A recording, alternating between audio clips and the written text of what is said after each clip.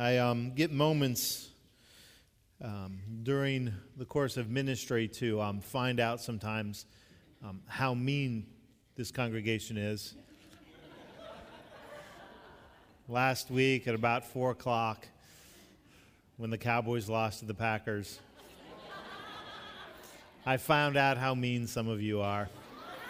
My phone started blowing up. If I hadn't even known the score, I would have known what happened because I started getting text messages from some of you. And I don't understand that because I am so humble and low-key when my team wins. But I wore my, at first I actually thought it was my Duke blue today, but it's also my Cowboy blue. So I'll say to combat, I had to wear blue because I knew I'd see a lot of two colors today. I know I'd see a lot of green, and I know I'd see a lot of red from you Buckeye fans that are still gloating. So anyway, it's been fun, and it was all good natured, and I had a good time with. Well, I would have had a better time had I been dishing it out, but I'm glad that we can have fun together over things that ultimately don't matter much. Can I tell you, I did this once. I think I might have told this story. When Ryan was he was less than a year old, and it was the year that Duke played Connecticut in the national championship game when Duke was just a powerhouse.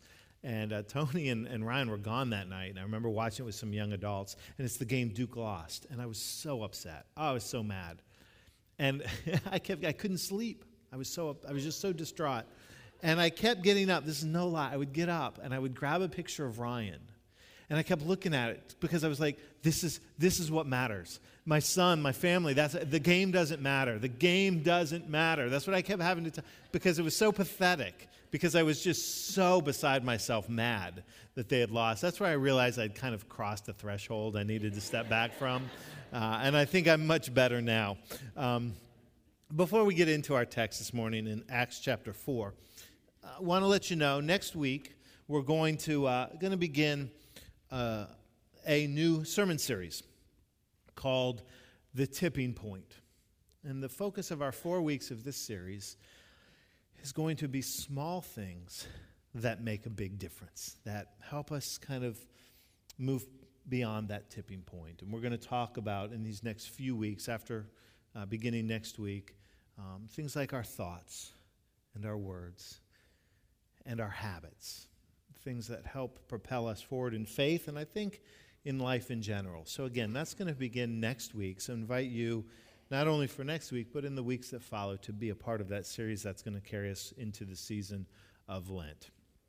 So, before we get there, let's talk about today. And let's look at Acts chapter 4, the first 12 verses of this chapter. Now, we have been in not really a series, but we've spent a few weeks looking at some various stories, some encounters of faith that we read in the book of Acts, which is the history of the early church, of those first followers of Jesus. So we pick up at chapter 4, and this really comes on the heels of the events of Acts chapter 3, the beginning of that chapter. We'll talk about that in a few moments. We're going to start at chapter 4, verse 1. This is what we read. It says, "The priests and the captain of the temple guard and the Sadducees came up to Peter and John while they were speaking to the people. They were greatly disturbed because the apostles were teaching the people, proclaiming in Jesus the resurrection of the dead. They seized Peter and John. Because it was evening, they put them in jail until the next day. But many who heard the message believed, so the number of men who believed grew to about 5,000. The next day the rulers, the elders, and the teachers of the law met in Jerusalem. Annas the high priest was there, and so was Caiaphas, John, Alexander, and others of the high priest's family. They had Peter and John brought before them and began to question them, 'By what power or what name do you do these things?' Then Peter, filled with the Holy Spirit, said to them, 'Rulers and elders of the people, if we are being called to account today for an act of kindness shown to a man who is lame, and are being asked how he was healed, then know this, you and all the people of Israel, it is by the name of Jesus Christ of Nazareth, whom you crucified, but whom God raised from the dead, that this man stands before you healed. Jesus is the stone you builders rejected, which has become the cornerstone. Salvation is found in no one else, for there is no other name under heaven given to mankind by which we must be saved. Brothers and sisters, this is the word of God for the people of God. Let us pray.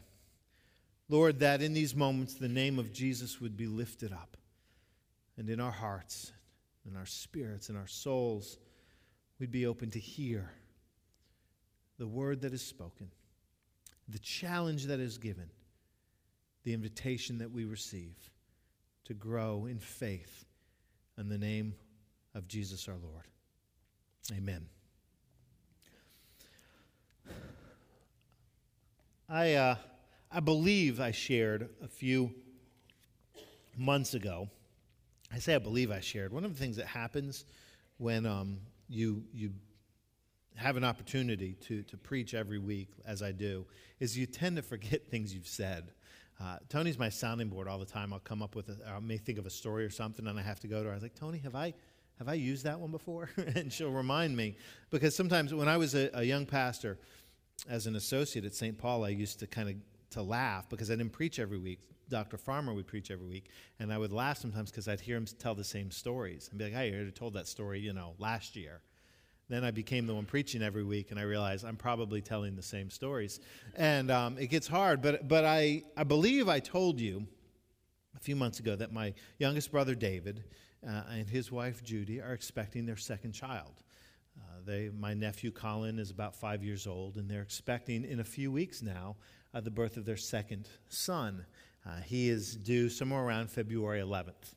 And they're having a dilemma. They're having a problem that is not uncommon to parents. Maybe you shared in this kind of a challenge with your own children, but they can't come up with a name.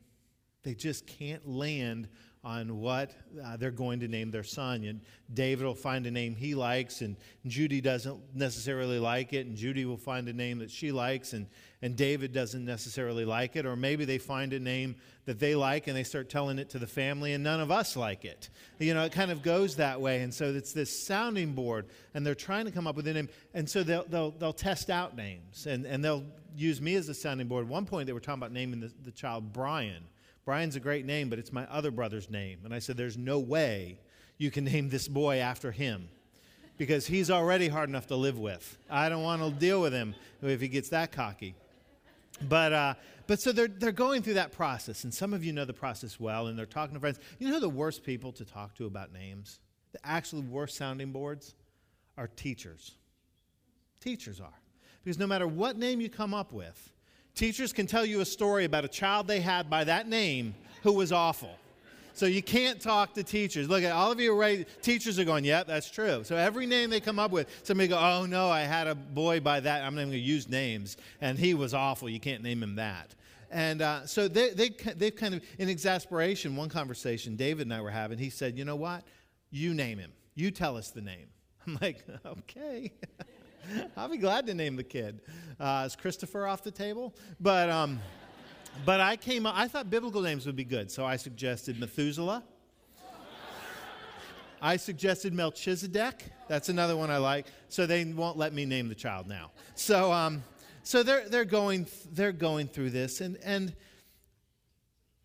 the reason is because names matter. I mean, they're important. The names, whether they're family names, whether they're names that we just like, names connect us to people. And sometimes they tell a story. Sometimes they have different levels of significance. Some names, there was a pastor who was telling a story about a friend of his whose middle initial was T. And he could never get his friend to tell him what T stood for. And finally, his friend got tired of him bugging him. He said, fine, my middle name is Theophilus. And his friend looked at him and said, well, that's kind of interesting. Why did your parents choose Theophilus as your middle name? And he said, because when I was born, the doctor looked at me and said to my mother, that's Theophilus looking kid I've ever seen. I know, boo. But names can be creative. They can be unique. Sometimes they can be too unique. Tony and I were talking last night. She had a friend. This is actually kind of an interesting name, but had a friend in high school by the name of Jade Green. Jade Green, yeah, and that kind of, and so that conversation got me going, as I like to do, and I started to do the Google search for crazy names, and try to find the ones that were appropriate to share. But I went and looked, and there were some names that I came across, like, there was a woman that was arrested here in Florida not too long ago, and her name was Cherries Waffles Tennis. That was her given name, Cherries Waffles Tennis. Yeah, does it make you think kind of what were the parents thinking? There was some names I came across. There was one, Bud Light. That's a legal name. There was Cash, K-A-S-H, Cash Register.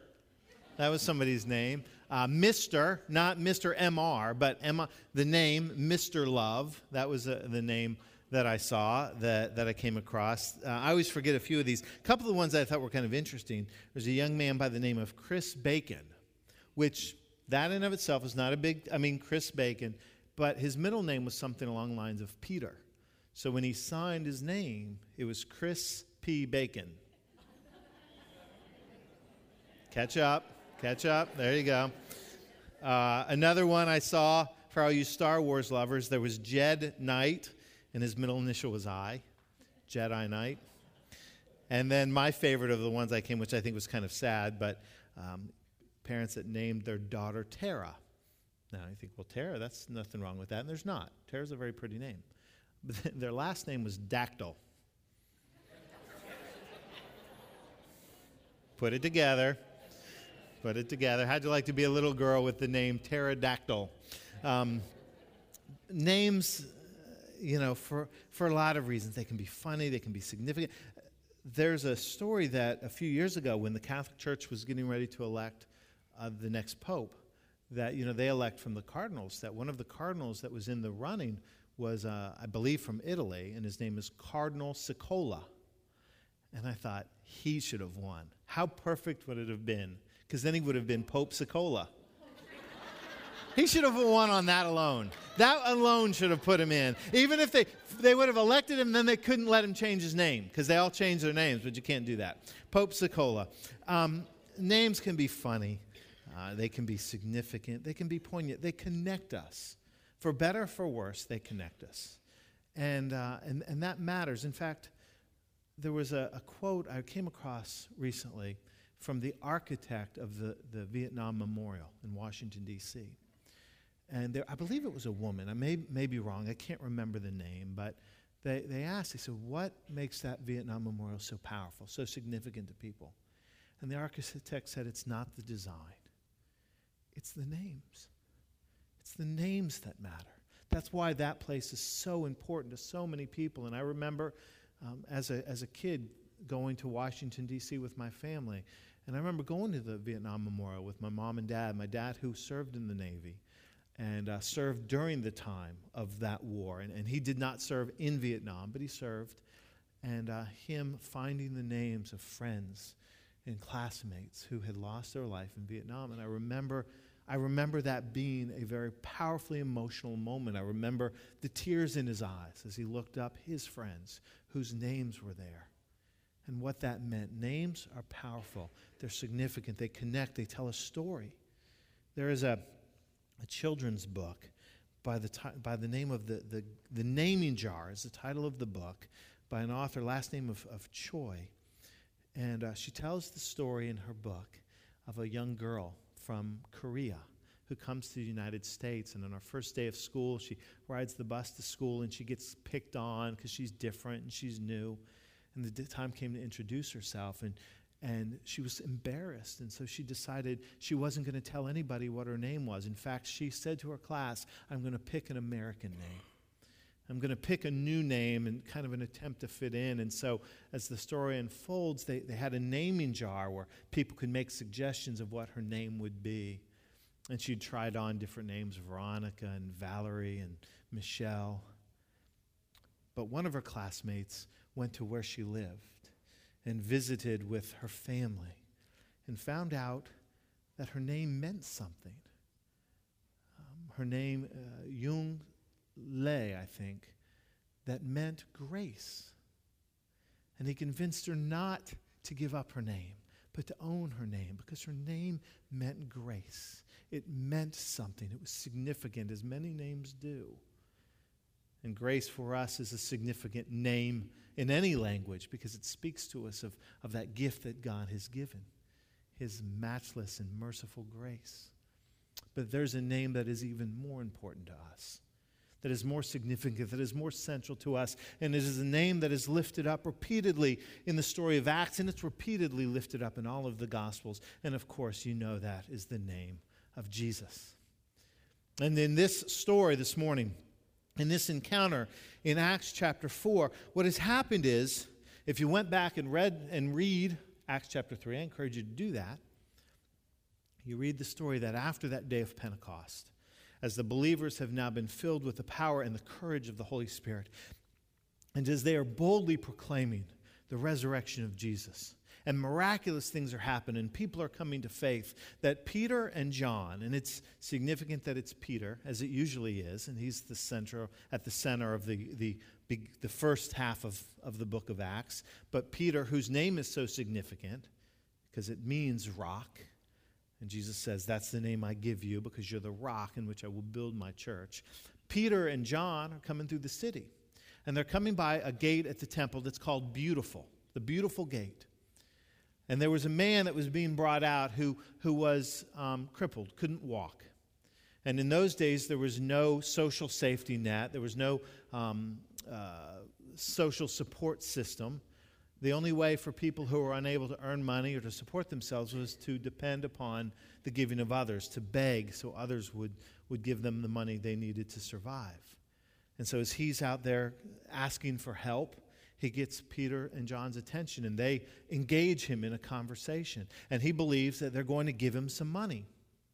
But Peter says to this man, he says, silver and gold I have not to give you. But what I give you, I give in the name of Jesus Christ. Stand up and walk. In the name of Jesus Christ, stand up and walk. And the scripture said that he stood. And I imagined he danced and he ran and he did what we would do if we received that kind of a miraculous healing, or do if we receive that kind of a healing. We tell everybody about it. And that's exactly what he did. And people were amazed at what God had done, at least most of them. But there were some that were threatened. And they're the same ones that felt threatened by Jesus.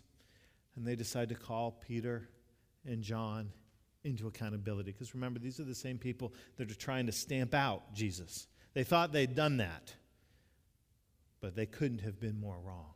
And so they call Peter and John to explain themselves. And this is the explanation. We read it earlier. I want to read it again.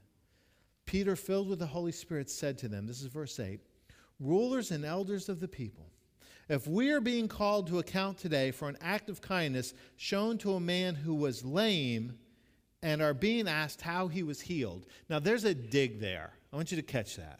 Peter's saying, really? Really? You're calling us to give account because somebody was crippled and now they're whole. Somebody was unable, now they're healed. That's what you're wanting us to explain. I mean, think about the lunacy of that. I mean, would we call a doctor to accountability and say, please, we're very upset because you keep making people well. Stop. I mean, but that's what's happening. And he says, if you're wondering how this happened, then, verse 10, then know this, all you people of Israel, it is the name of Jesus Christ of Nazareth. It is by the name of Jesus Christ of Nazareth, whom you crucified, dig, but whom God raised from the dead, that this man stands before you healed. Jesus is the stone you builders rejected, who has become the cornerstone. Salvation is found in no one else, for there is no other name under heaven given by which mankind must be saved. No other name under heaven. Peter is saying that this is the name. Now Jesus is a common name. I mean, that's interesting. Jesus is a very common name. It's Joshua, it's James, it's Keith, it's Kevin. It's a name that a lot of boys would have had. Peter says, this name's different. This Jesus is different. In fact, it's not a common name anymore. We talk about Jesus. Believer and unbeliever alike, we think of the same person. This name is different than any other name. This different is higher than every other name. This is the name by which salvation has come. And when I read that, the immediate question becomes, what is so unique about this name? It's really not the name. It's the person behind the name. It's the significance of who that name points to. What is it about Jesus that is so different, that makes it not a special name, not just an elevated name, but the name above all others? And these are the truths that we know about Jesus, is that in Jesus of Nazareth, in Jesus Christ of Nazareth, God has revealed to us the uniqueness of who he is. Jesus is not a representative of God. Jesus is God. And the character that we see in Jesus is the character of who God is. There was the philosopher and atheist, Ludwig Feuerbach. I've talked about him before. And he offered this critique of religion. He said that religion is nothing but man's projection of the best qualities of being a human being. It's taking the very best qualities and kind of blowing that up and projecting that and saying that's God. He says it's our reach to God and to try to create this God in our own image. And that was his critique of religion. Then along came the theologian Karl Barth. And he was familiar with Ludwig Feuerbach's critique, and he read it and he thought about it, and he said, you know what? He's right. That's exactly what religion is. But that's not who Jesus is. He says in Jesus, it's the opposite. In Jesus, we have God not waiting for us to find him, but saying, here I am. This is who I am. The fullness of my love, the fullness of my mercy, the fullness of my grace, the fullness of the character of who I am. Here I am. And if it's in Jesus, if it's of Jesus, it's of God. That's why our faith is through the lens of the cross. All that happened before, all that happens after, it is through the lens of who Jesus is. And if it's not of Jesus, we as Christians proclaim it's not of God. That's why we cannot hate in the name of Jesus. I don't care who proclaims it, because Jesus didn't hate. Accountable? Yes. Calling people to change? Absolutely. But always with love and with mercy and with grace, not with picket signs and anger and meanness. That's not of Jesus. And if it's not of Jesus, it's not of God. Jesus is God saying, here I am. The uniqueness of who I am right here, embodied in my love and mercy. In fact, the reality about Jesus is we can choose to accept him. We can choose to deny him. But we cannot ignore him. The writer, historian, author H.G. Wells, who was an atheist himself, as he studied human history, came to this conclusion. He said, the life of Jesus Christ is at the very center of the human story. He's the most dominant figure in all of human history. And again, H.G. Wells was not a Christian. Will Durant, another historian, wrote a book about philosophy and the heroes of humanity. And he said the 3 years that Jesus walked the earth was the apex of the human story. It's the center of the human story. It had more impact than any person who has ever lived. Jesus was uniquely different, uniquely impactful, because he is uniquely God. And so the name that is above all others is the name that gives us the picture, the fullness of who God is. And it's the name that points to the one who reminds us of the significance of what God has done. Not just the uniqueness of who he is, but the significance of what he has done. There was a missionary, a Catholic missionary in South Africa in the 60s and the 70s by the name of Brother Crispin.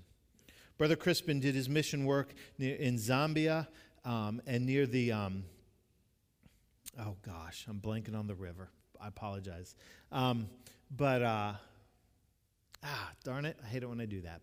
But anyway, there was a major river there in Zambia that was it was dangerous to cross. There were reasons that the people would have to cross on occasion, but it was incredibly dangerous. In 1971, 5 people died crossing that river, the Zambezi River. And so he decided a bridge needed to be built so people could safely get from one side to the other. Here was the problem. He'd never built a bridge, and he had no materials. But he didn't let that stop him. And he set out to learn and to read how to build a bridge and to solicit donations. And he did both those things. And in a project that took 5 years, he eventually completed the bridge that still stands today. It is known as the Bridge of Hope. And it is not a marvel of architectural ingenuity. It is not the best and most beautiful bridge you'll ever see, but it still stands. And that bridge allowed people to safely cross from one side to the other. God gives us Jesus to be the bridge, to do for us what we are incapable of doing for ourselves, to say to us, I have come to you so that you may safely bridge a chasm that has separated your sin, that separates you from me. In my sacrifice, in my love, I am doing for you what you are incapable of doing for yourself. Paul would say, it is by grace we are saved through faith. It is not of yourselves. It's not your works. Paul says in my translation, don't be cocky. You didn't do it. God's done it for you. That's the work of Jesus, to be that bridge, to invite us into the relationship. See, religion very often, and Christianity included, becomes our quest to be good enough, to earn it, to deserve it, to do all the right things. Now, I'm not saying that holy living doesn't matter. That would be a denial of the Scriptures.